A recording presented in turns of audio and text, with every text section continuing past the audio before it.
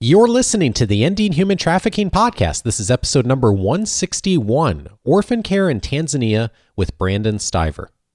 Produced by Innovate Learning, maximizing human potential.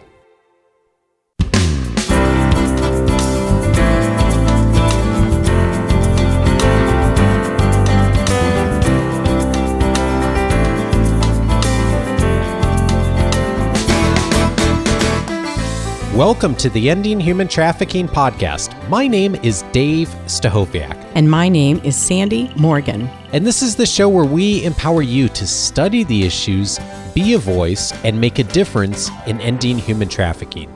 Sandy, so glad to be back with you here in the new year. And today, a conversation I know that will be yet another lens that is so important for us to know about on elements that relate to human trafficking, and that is, and I know Brandon's going to really provide a lot of perspective on care for children. And we talk a lot about children on this podcast, of course, but Brandon's going to, I know, bring us a new perspective. He is an alum of Vanguard University, where the Global Center for Women and Justice, of course, here is based. And Brandon Stiver grew up in the Central Coast of California and has been working in orphan care in Tanzania since 2010. Originally working at a Christian orphanage for a couple of years, Brandon realized that even the best of institutions fall dramatically short of meeting the child's deepest and most intimate needs. Brandon's deepest desire for kingdom families is to continue seeing orphaned, vulnerable, and abandoned children restored to God's first construct, the family. Brandon lives in Moshi, Tanzania with his wife, Melissa, and their 3 children. Brandon, we're so glad to welcome you to the show. Oh, thanks. It's really great to be on. It was especially exciting for me to have him visit Vanguard this fall and speak to my commercially sexually exploited class. And I think one of the things I noticed about him first, when he turned on his slides and started presenting. And of course, my students are focused on prevention. And globally, when we look at issues of slavery and human trafficking, children are some of the most marginalized. So when he started his slides, the first thing I noticed is that there were no pictures of him surrounded by smiling orphans. And I thought, Brandon, I'm so proud you're a Vanguard alum. Thank you for coming on our Ending Human Trafficking show. Thank you, Dr. Morgan.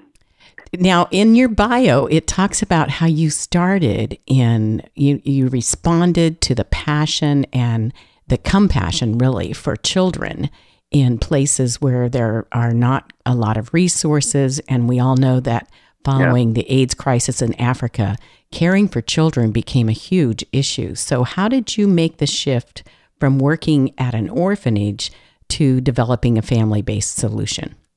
Yeah, so it is really interesting kind of looking back at just kind of the breadth of what we've been engaged in for almost a decade now. When I first moved to Tanzania, my focus was, I literally felt God calling me to go run an orphanage in Africa. So I kind of went with this idea of what things were going to be like, and started to pursue that and worked with some really great people.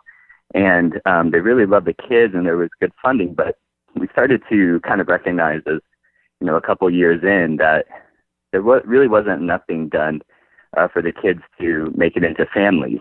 That it was kind of like, the kids are going to come in and this is where they're going to remain. So just different things that were changing in our own family during that time. My wife, Melissa, and I got pregnant and started to walk this parenthood journey, which, really teaches you a lot as well. And I started to recognize, wow, this really is God's plan. It's for a husband and wife to have kids. And that was kind of the impetus that compelled us towards starting Kingdom Families, which we started in 2014. So, the first 4 years of us being engaged in Tanzania, we were doing institutional care and working with the church in other ways, but it was really that understanding of what family is that compelled us towards pursuing family-based options.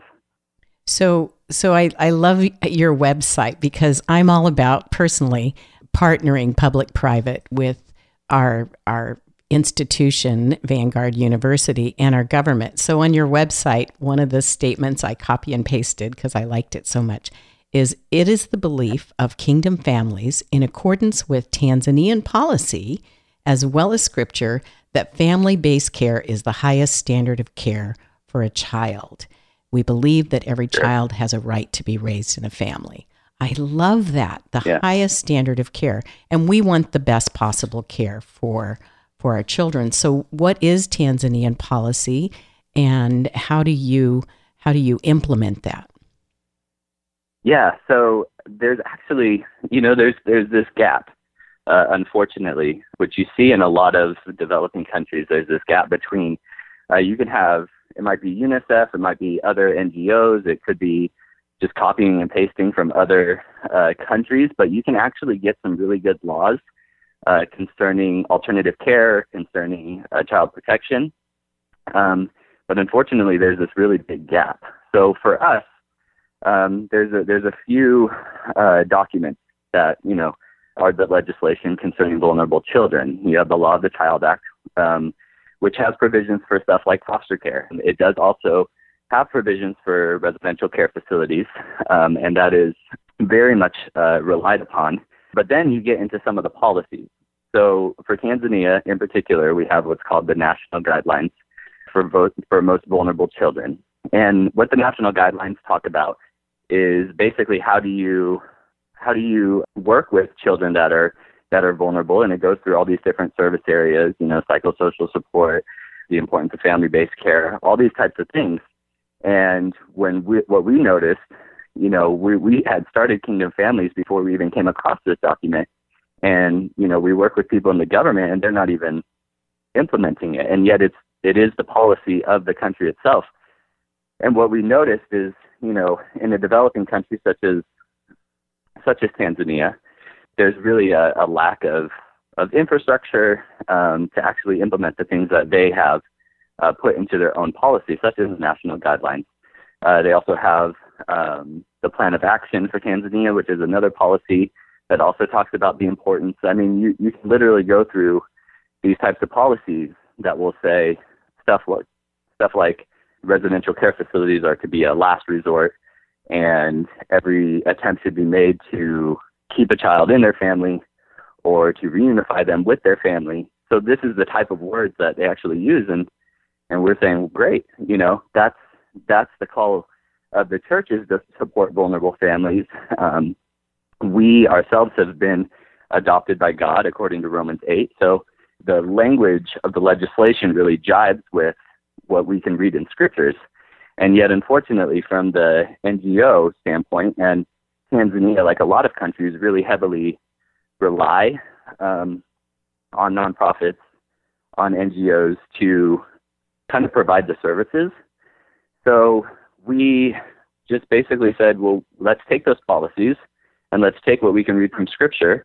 Let's unify that with what we're already doing, and build something that we can use in the communities that is best practice. Because basically, and as a father, I have a standard, for the type of care that my children are going to receive. Yeah. And it's really important that if I'm going to create something within alternative care, that it would meet the standard that for my own children, I would be comfortable with this. Yeah, that's a really encouraging motivator for me if I'm looking at supporting children in Tanzania and other countries where this has become a huge issue. So when you're explaining what the guidelines are and what they want, why not orphanage-based care? What's the problem there? Okay, before I address that, I'll kind of back up. Okay. Alternative care is really what we do. Alternative care basically just means that anything that's alternative to a kid's family of origin.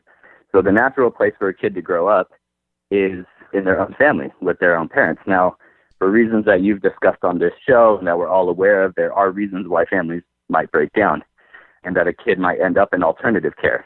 So the first line, and this is even going, the United Nations released something called the Guidelines for Alternative Care. It's really great. It talks about two principles when engaging with vulnerable families. One of them is necessity, So is it even necessary for a kid to enter alternative care? And then the second is suitability. So when we talk about vulnerable families, the first thing that I really like the way that they laid it out, because they're saying, is it even necessary for a kid to enter in the first place? And the truth is the vast majority of children that end up in alternative care really ought not be there in the first place. I think you told us in class that 90%, based on the Lumos Foundation, that are in orphanages worldwide have at least one living parent. Yeah.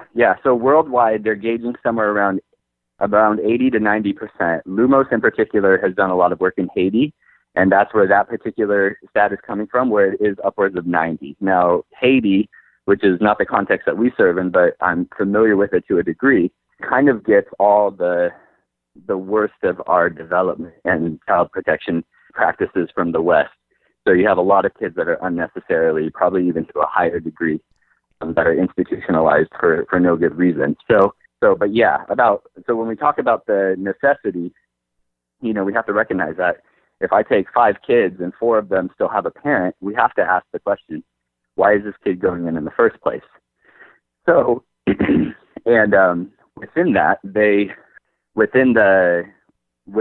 necessity principle, it's really important that we prevent, kids unnecessarily leaving their families. And then if it is absolutely necessary that a kid enters alternative care, you have to have what's called the continuum of care. And basically a continuum of care means that there's going to be all these different ways that we can help this child and get them into a proper living situation. And in Tanzania, the context where we serve, it is very common for a child to enter a residential care facility, which is just one form of alternative care. And as you alluded to, Dr. Morgan, it's not really an ideal place for a kid to grow up.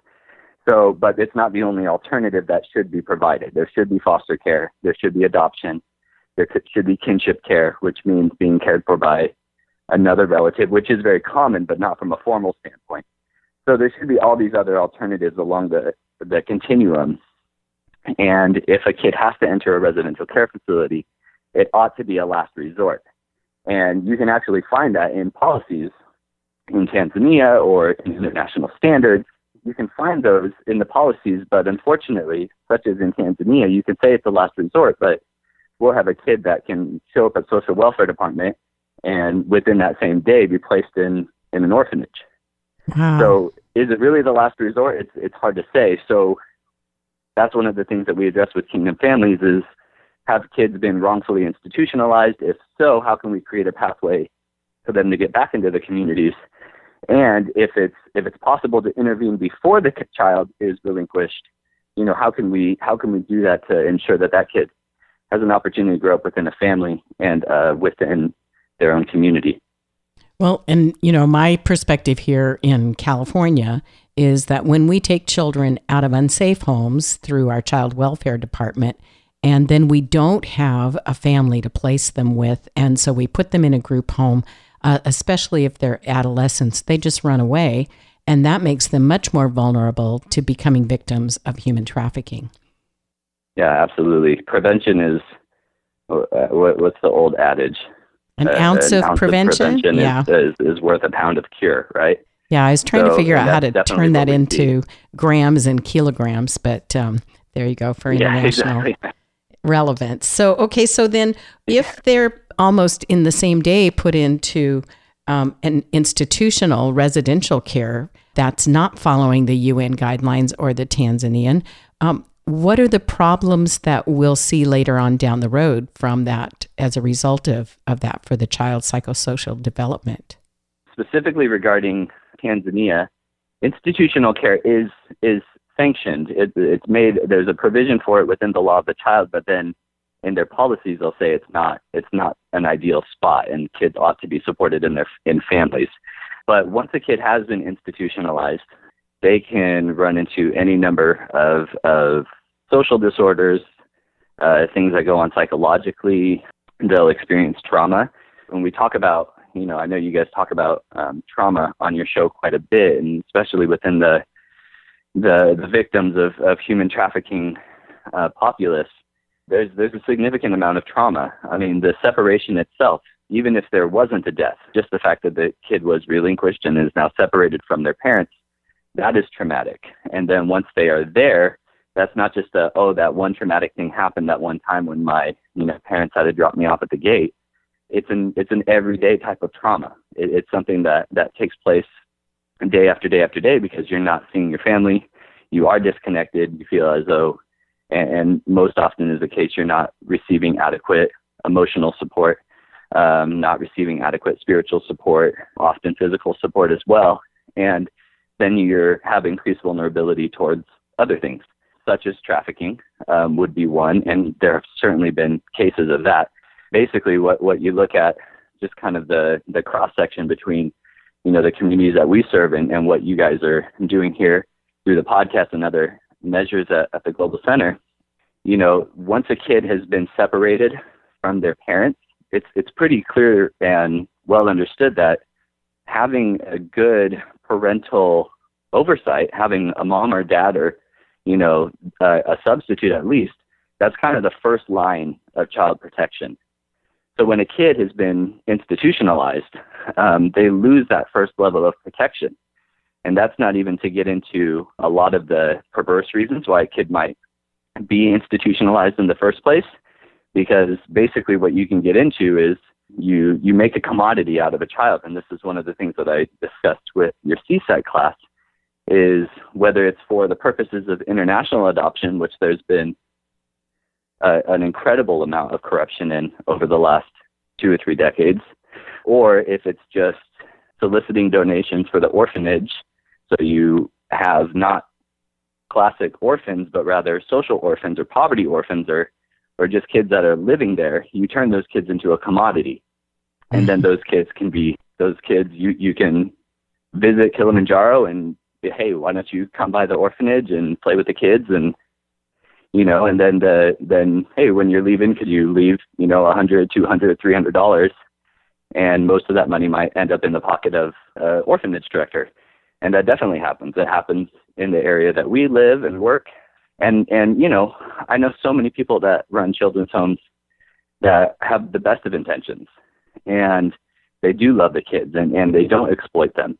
But even in those situations, the kid is still detached.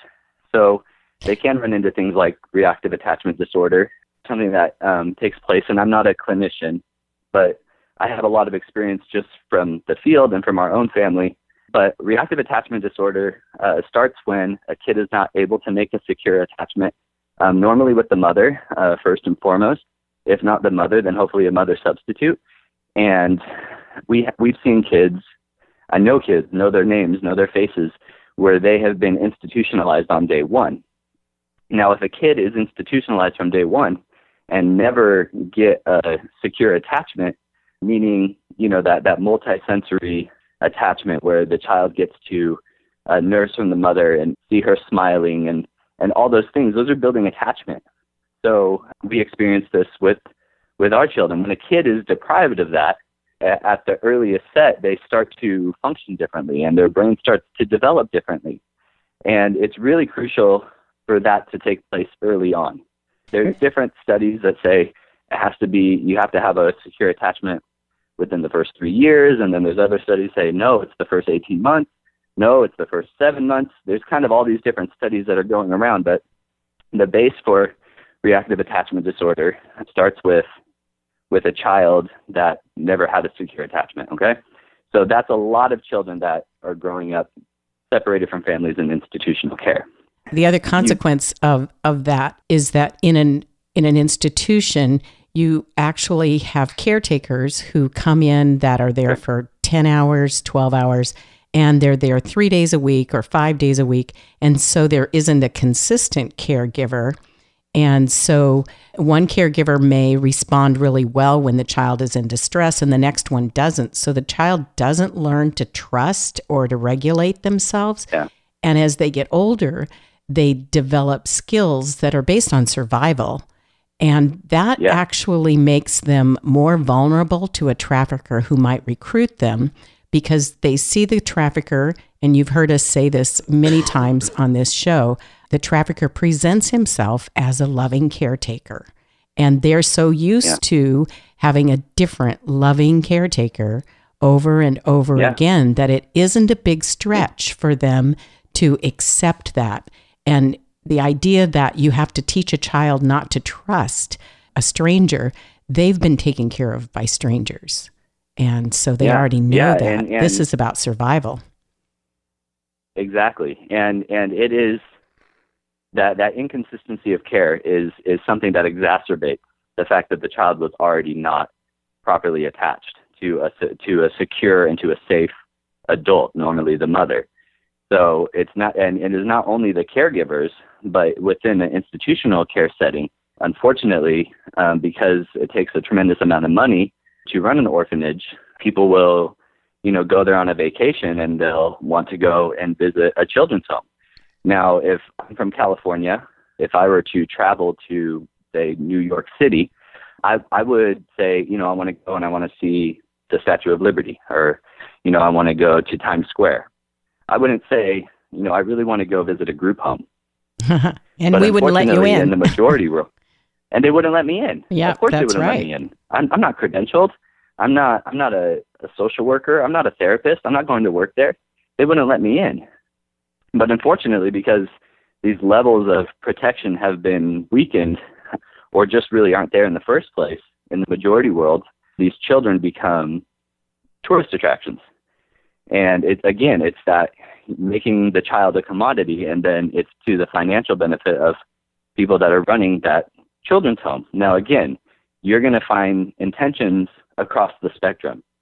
You'll find some people that do that, but they have really great intentions and they love the kids, and then you'll have those that have perverse intentions within that. But the baseline is there needs to be money for the children's home. So then they're encouraged to, hey, you're here for a week or two, you're on a short-term missions trip, or you're doing a safari. Hey, why don't you come and, play with the kids? And then the kids are encouraged to jump all over strangers and do all those things that we would not expect from our own kids. Right. If I saw, my 5-year-old daughter jumping all over a stranger, that would be a red flag to me. Yeah. And yet, for us and our family, that's something that we have to walk through, because one of our children did grow up for 8 years in a children's home, and we kind of have to temper that and teach, not everybody's safe, those types of things. So again, you get back to what's the first line of prevention, what's the first line of child protection. It is having a safe parental figure, and those children are at risk mostly because they don't have that level of protection. And they don't do well when they age out of a residential care institutionalized situation, because they haven't been members of a community outside of that artificial circumstance. And so when you bring a child who grew up in an orphanage into your home, you have to teach them about your culture, right? Sure, yeah. And, for us, because this has been something that we've been walking in for the last 2.5 years, that has a very unique flavor, because our son is Tanzanian and we're American, and we knew him. I actually knew my son before I knew my wife because we adopted him from the children's home I used to work at. So that has a unique flavor. And of course, because we're Americans and this is we're a multicultural family, that's going to happen. But the even more intriguing thing is if you have a Tanzanian couple that adopt or bring a kid in that has been living in an orphanage, and this is something that we focus on. We promote domestic adoption. It has to be something within the continuum of care for kids that don't have an opportunity to return to their families of origin. So we do promote adoption, and you can have a kid that's been living, within their home country and living for years on end within an institution, and then they don't leave the country. They may not even leave the town or the city. They just enter into a family environment, and they have to learn a different culture. And now it's their culture. It's the culture of their country. So if I go from Moshi and then I drive an hour and a half to Arusha, or if I drive to the coast and go to Tonga, or, there's going to be a lot of elements that are similar because it's Tanzanian culture. But if a kid has been spending years on end, or the majority of their childhood, in a children's home, they've learned an alternative culture that doesn't actually translate. And that's part of the issue with aging out, as you mentioned. So we can be really great about, getting them education, and education is important. But within education, that's also an institution. So the kid isn't necessarily learning a lot about how normal society works. They're just continuing to function in an institution. So you can focus on the education, you can do the vocational training. All of those things are great for helping a kid when they do age out. But if they don't know how to get on public transport, or if they don't know how to, just have a secure social network within their community, they're going to still be very much at risk. And then they've learned how to basically be dependent on this institution. So there's a lot of really difficult things that kids do face once they've aged out of these residential care facilities. So let me ask you the really big question. If we quit supporting orphanages, won't that leave millions of children in crisis? So you can't do it overnight. There has to be a transition that takes place. So the estimates on number of kids that are actually living in residential care, it's a bit of a broad range, actually. And one of the reasons that it's hard to gauge is because it's really hard when so many orphanages open up and you don't even know that they exist, and yet those kids would still count within whatever that number is. So when you talk about millions, so with kids that are living in worldwide within residential care right now, is somewhere between 2 and 8 million. So like I said, it's a bit of a range. Now, I tend to think that it's higher on the range. So let's just say there's 8 million kids. If all the funding just stopped, would all those kids, what would happen with those kids? You have to have a very thought out and a very intentional, and there are great resources out there. We call this transitioning care. One of my favorite organizations is Faith to Action Initiative.